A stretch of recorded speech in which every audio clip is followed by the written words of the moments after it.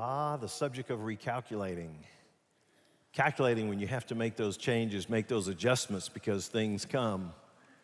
Like, for instance, when the air is not working really good and you're taken back to the 1960s and everybody's fanning themselves over here. So just make yourself comfortable.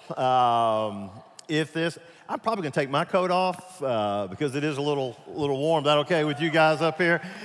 Thank you very much. Over here, we'll lay it right here. That's going to cause Michael maybe a problem for the future. So, someone to come and take my coat. Is this not? You're fighting my humility. Okay, all right. Okay, I feel better. We'll roll sleeves up in just a moment. You guys hang in. It's just a 3-hour message, but it is really good. You're really going to enjoy this. If you got your Bibles, I want you to turn to the book of John, chapter 8. John, chapter 8. When we come into this world, it seems like that we're wired to approach life in certain ways. There's some people that are the glass is half full, and there are some people that the glass is half empty. And there are those even who say the glass is half empty and the water that's in there is dirty, okay? There are some people that approach life very practical, and there are others who approach it as dreamers. There are those who approach life as everything's got to be planned out, and then there are those who say, hey, let's just fly by the seat of our pants. There's different approaches to life. But in today's message, I want us to drill down a little bit deeper and look at specifically 2 particular approaches to life, some different approaches to life.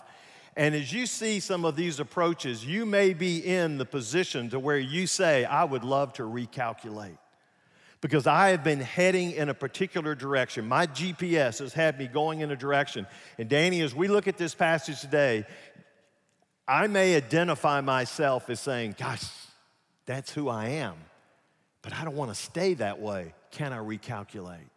And we're going to look in specifically 2 different individuals or groups.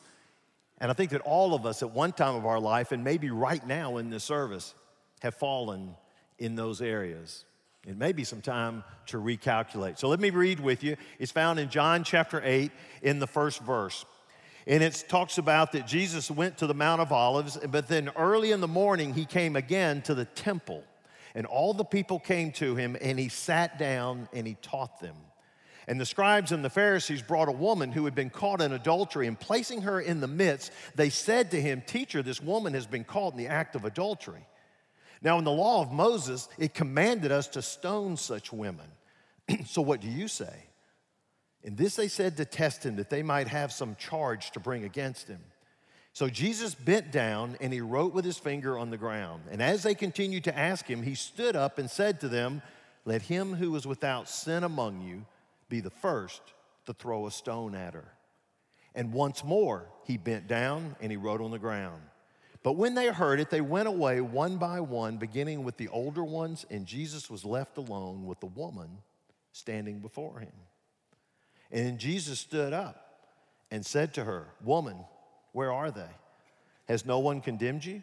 And she says, No one, Lord. And Jesus says, Neither do I condemn you. Go, and from now on, sin no more.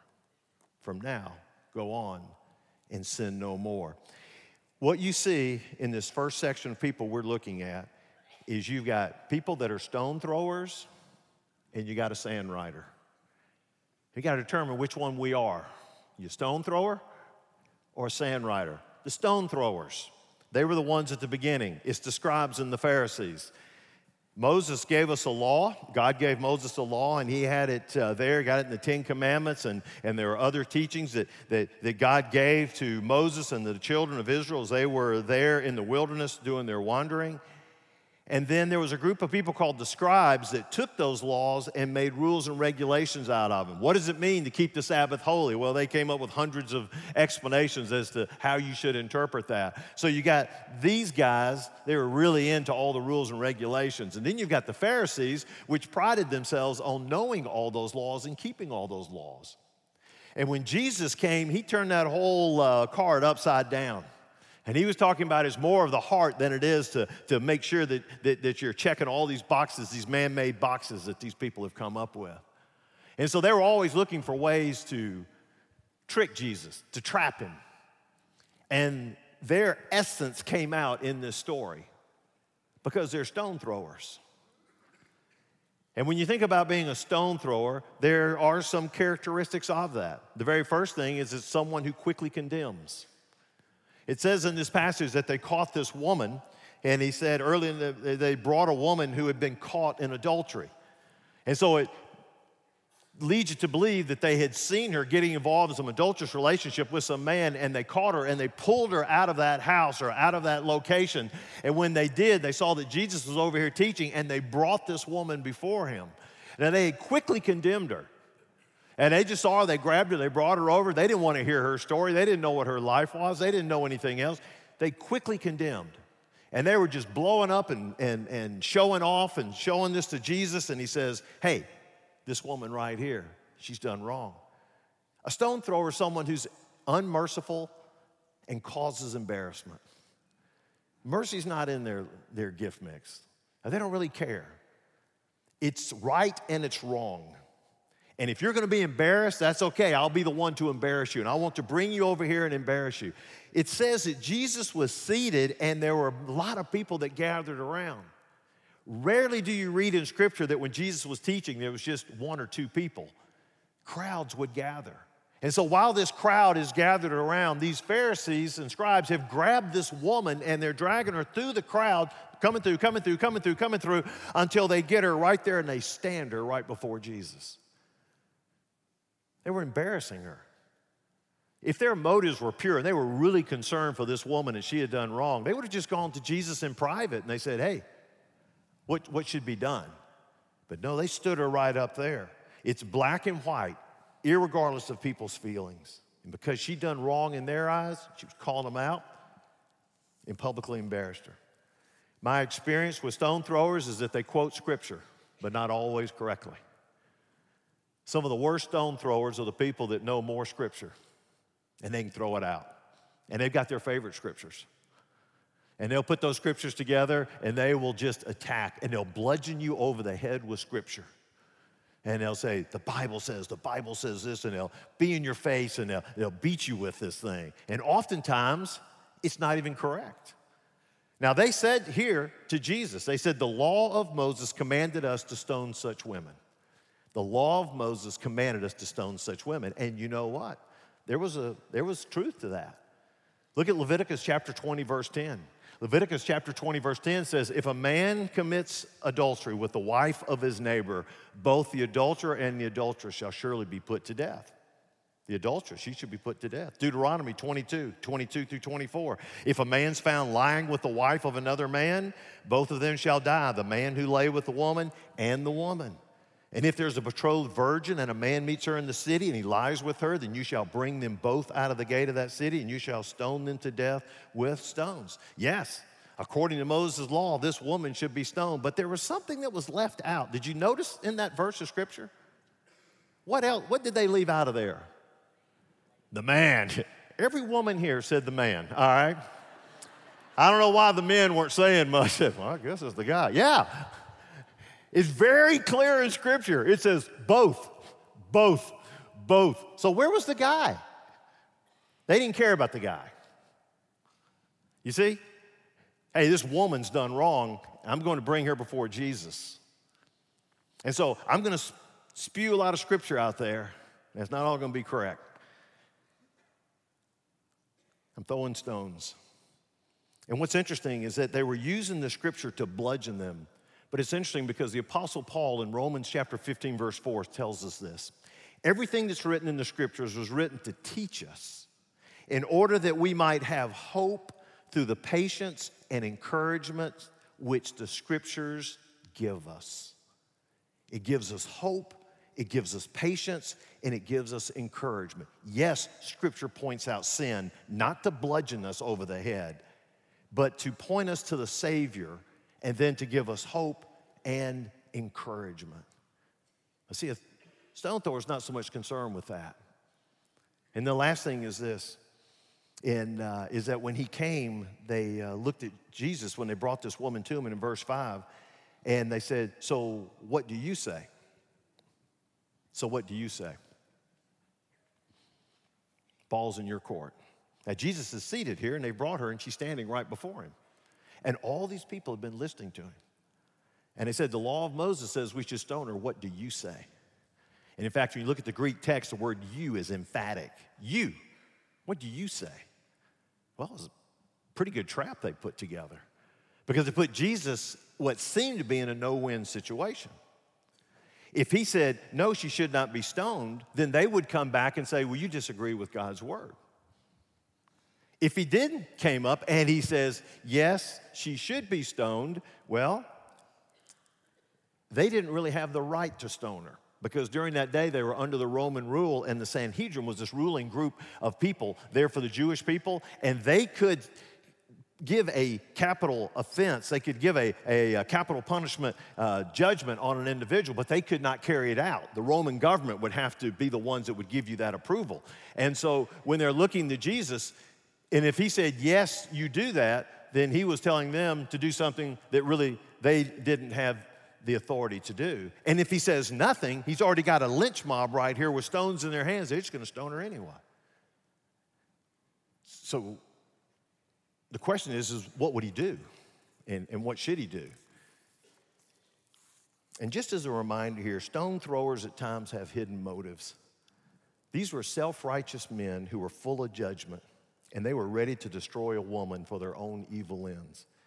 And many times, stone throwers react judgmentally to cover up their own insecurities and their own secret sins and their own failures. But here's the fourth point, and that is stone throwers destroy lives and they leave scars. Stone throwers, they destroy lives and they leave scars. With unbridled tongues and harsh judgment, they embarrass people, they destroy relationships, and they cut deeply into the souls of others. And after they've done it, they move on and life goes on with them. But the one who has been hit with all of the stones has the scars for the rest of their lives. And we've seen this over and over again about people who don't want to walk into church because of the way that Christians have handled them in the past, and the way they've bludgeoned them over the head with Scripture, and the way they've constantly guilted them and accused them and embarrassed them at times, and they say, I don't want to go in there. And when you try to talk to them about a Savior and you talk about grace, they don't want to hear that. Stone throwers. Now, as I'm looking out over our congregation, I know a number of us are what we would call veteran Christians. We've been Christians for a good long time. And a number of us, because we go through Sunday school and we've learned God's Word, we have got this incredible gift of knowing His Word, but there can come some times where we take that Word and out of either anger or whatever, we use it to bludgeon people rather than to point things out and encourage and lift them up. Stone throwers. As you look at this story, you got to figure out, who do you identify with? Are you like the stone throwers? Or could you be like Jesus over here, where I would just call him a sand writer? And it's interesting because in verse 6, it says they said this to test him, that they might have some charge to bring against him. And then Jesus bent down and he wrote with his finger on the ground. So if you can imagine, he is sitting and teaching. So while he's sitting and teaching, and they have come and they bring this woman before him and they say, what will you do? His first response is not to say anything. He just bends down and starts writing in the sand. And so what was he doing? I love to read commentaries about people trying to figure out what he was doing on there. Some say he was just kind of doodling to hesitate in his judgment. And that's one thing that a sand writer does. He hesitates in judgment just to get his thoughts. Some said maybe there was a wide range of emotions that were going through him. Maybe when he looked up and he saw the Pharisees and the scribes who knew so much and missed it so far, it just disappointed him. And then he's looking in the eyes of this poor woman who, yes, what she did was wrong, but the embarrassment and the shame was uncalled for. And so between the hurt he has for her and I guess the anger he's got toward these, he's taking a deep breath to know what he wants to say. Some say he was writing down the sins of the accusers on there. And then I saw another one that I really liked. It sort of combined it. And it said during that day in Roman law that before a judge would pronounce a sentence, he would write it down first. And then he would verbally share it. And he would make the pronouncement. And so some believe, and I would lean more towards this, is that he wrote that pronouncement, what he just got ready to tell them. Let he who has no sin cast the first stone. And then when he sat back down, he started kind of writing out their sins. And he just began to itemize a few things here. And it says that when he did it, it was interesting. I think it's verse 9 that said, they began to walk away. And what order did they walk away? You tell me when you read Scripture. From where? Oldest to the youngest. They went from the oldest to the youngest. You know why? Well, because the oldest had more sins and they had more sense. Because you see, those oldest, they knew the number of sins they had, and they'd lived long enough.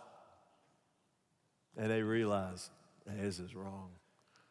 And then it went down to the youngest. And in that culture, the older people were so revered that they would look to them for leadership and guidance. And so as it went down, each one of the groups just dropped the stones, and then they stepped away. You see, a sand rider is one that hesitates in judgment. Don't just jump into it. Catch your breath, all right? And then there comes to the part of the compassion. Because all of a sudden, Jesus then stands up. Now he's face to face with this woman. And he says, woman. And that's a term of endearment. It's the exact same word that he said when he was hanging on the cross. He looked down to his mother and he called her woman. And he asked her, he says, woman, where are your accusers? And she's looking around, and this group, this band of men, they have left. And she's saying, well, they've all gone. And this is where the sand rider kicks into forgiveness. Because he says, well, neither do I condemn you. And how interesting is that the one man there who could truly condemn her was the one man who didn't. And he says, I don't condemn you either.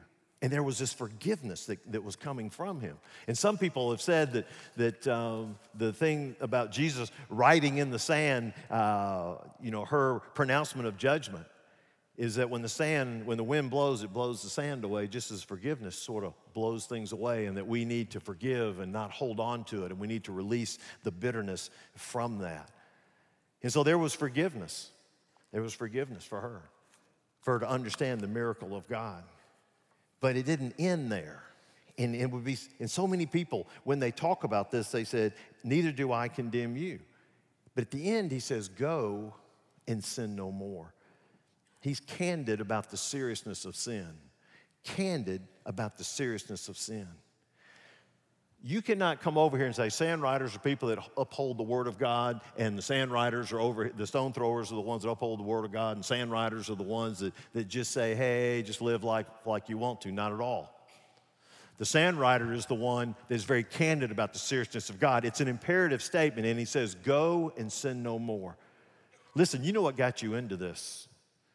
Don't do it again. Get out of that lifestyle. Go do something else.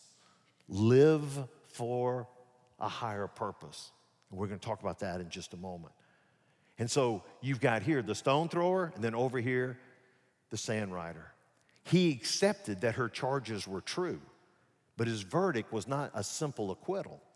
The verdict, in fact, was a strict charge for her to live from this point very differently, to sin no more. He acknowledges her sin, but he calls for mercy, and he gives her this life of forgiveness. A stone thrower and a sand rider. Now, let's talk about recalculating. Probably most of us as believers have at times shifted into stone throwing mode. So if you're in that mode, how do you recalculate? How do you go from a stone thrower to a sand rider, to where you're still serious about what sin is, but yet you're not so quick to judge people, not to condemn them, not to embarrass them, not to show any mercy? How can you do that? Well, I'd like for you to turn a little bit to your left to the book of Matthew chapter 7. Matthew chapter 7. This is the Sermon on the Mount, and Jesus is talking about really this same subject. And he's talking about judging others. And he starts in verse 3 of chapter 7, and he says, "Why do you see the speck that is in your brother's eye, but you do not notice the log that is in your own eye? Or how can you say to your brother, 'Let me take the speck out of your eye,' when there is the log in your own eye?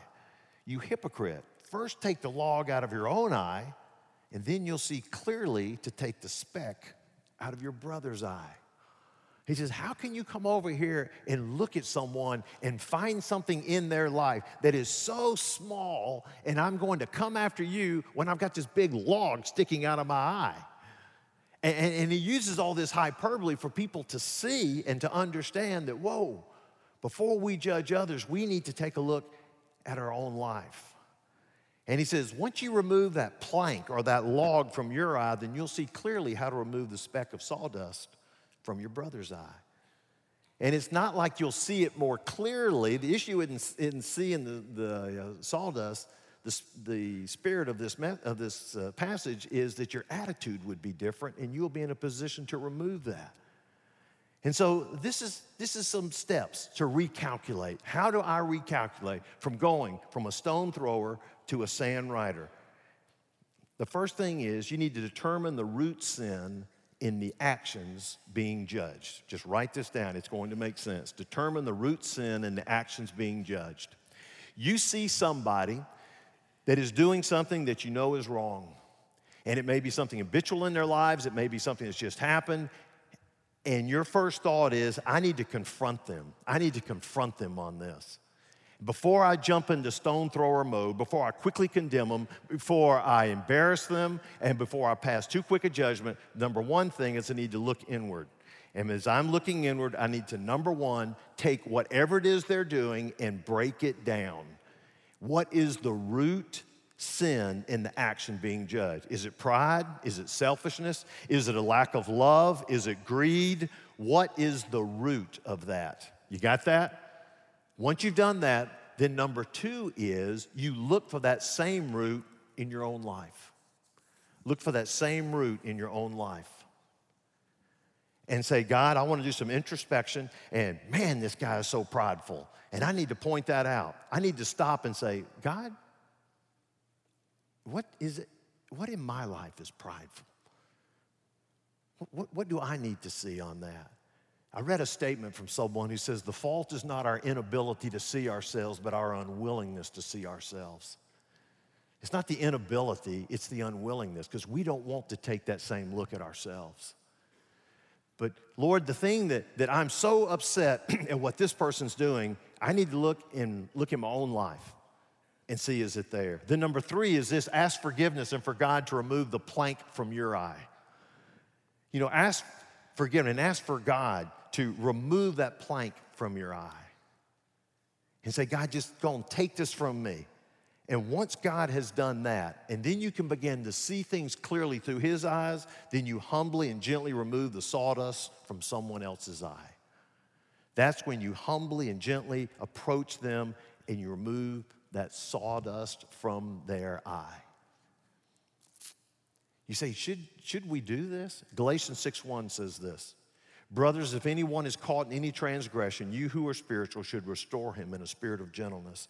Keep watch on yourself, lest you too be tempted. You need to restore him in a spirit of gentleness.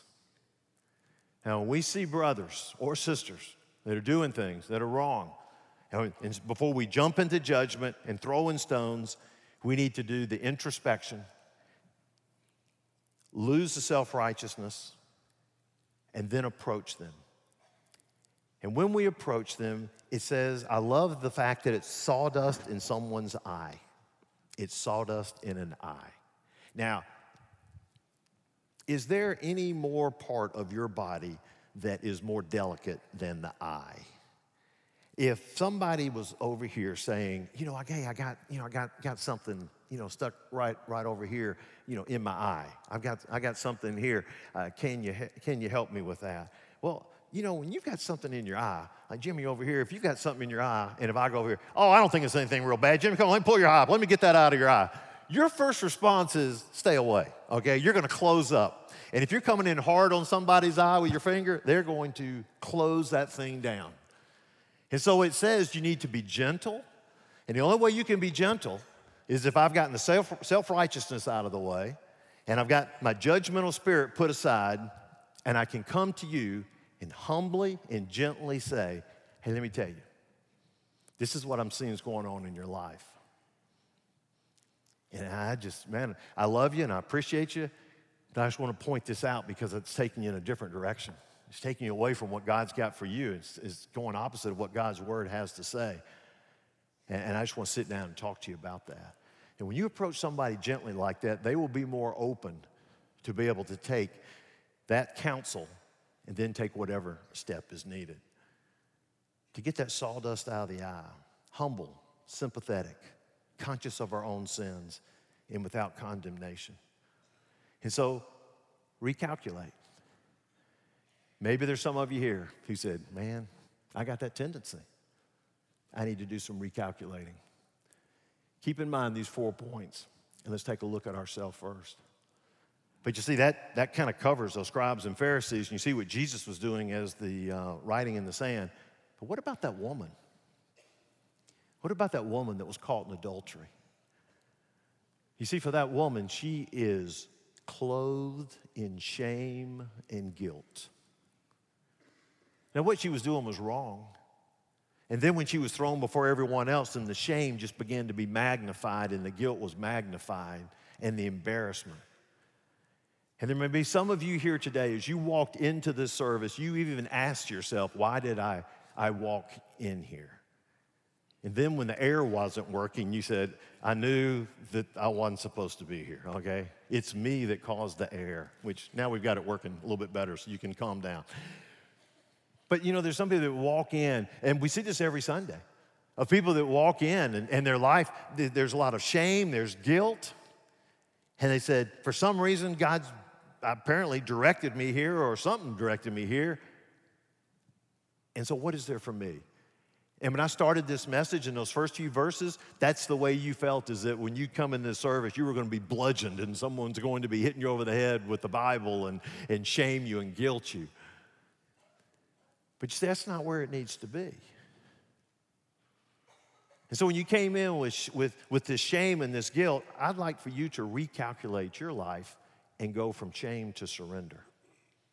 And this is what Jesus was asking this woman. This is what he was encouraging her to do, is to take that shame that you have and go to surrender. Because he told her to go and to sin no more. Now, there's one thing for me to sit there and look at you and say, go and sin no more. The Bible says that there's nothing good inside of us. And that the things that we want to do, if we want to not sin, we are so driven to sin because we cannot do it in our own power. And it says in Romans chapter 8 that God gives us the Holy Spirit, and as he gives us this Holy Spirit to live in our life, he then guides us and directs us, and he empowers us and gives us the strength to live the life that God has called us to live. He empowers us not to go in that direction that we have been living in. And when Jesus says, go and sin no more, he says, you need to take that shame of yours and change that to surrender, and surrender your life to Jesus Christ. And if you would only follow Christ and surrender your life to him, it would make a world of difference. And when you do, there's 2 things that you will see. Number 1 is satisfaction. Satisfaction. Now, when you look at the word satisfaction, it really has 2 different meanings. One is a legal term, a payment of sin's debt. It satisfied the debt. And you'll see that sometimes. Yes, you've satisfied your debt. It's canceled. To see what Jesus did was when he saw her shame, her hurt, her guilt, he knew that in a short while he was taking her shame, her guilt on his shoulders, and he was going to the cross.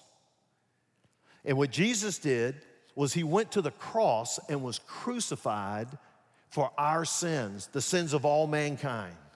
The sins of this woman that was standing before him and the sins of us that are sitting right here at Shays Mountain Baptist in 2017.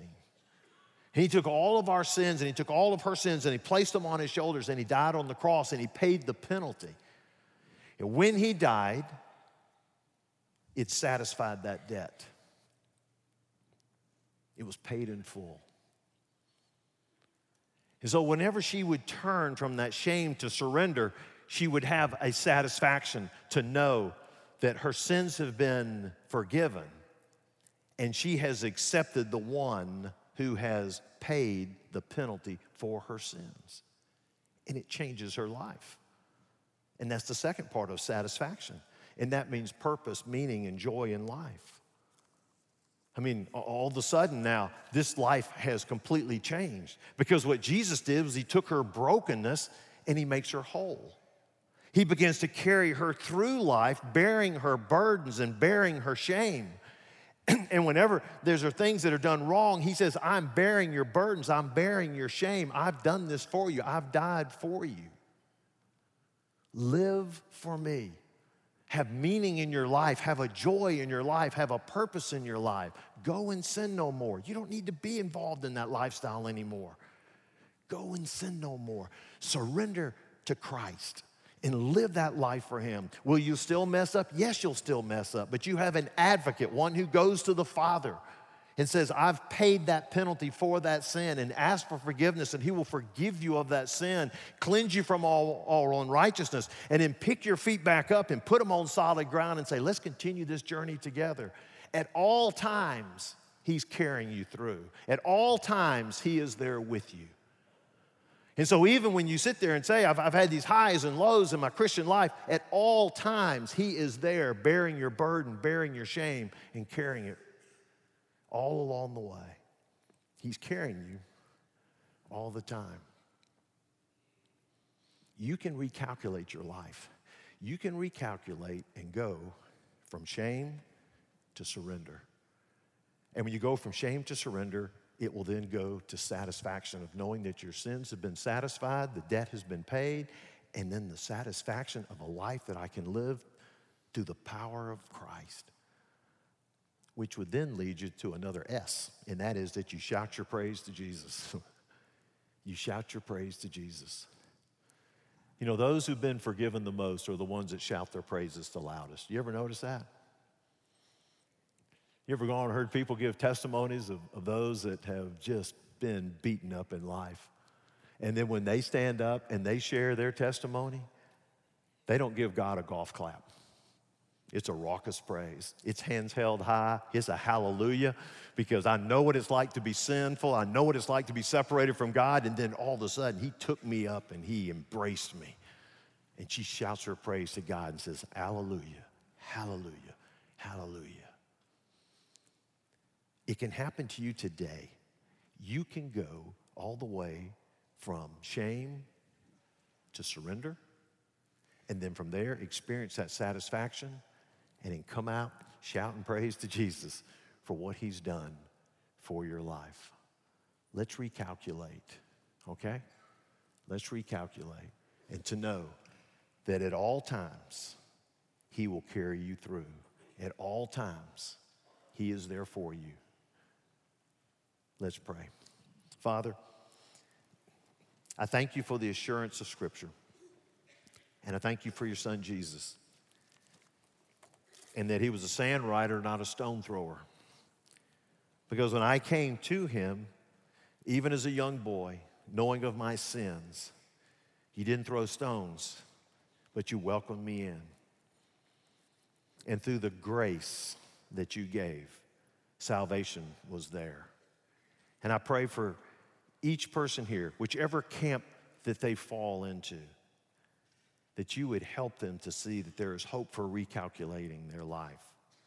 And especially for those, Father, that are just caught and burdened in shame and in guilt, to know that there is forgiveness and that their sins have been paid for through Jesus Christ. And may they experience that satisfaction. And then, Father, may they be able to shout praises to your name.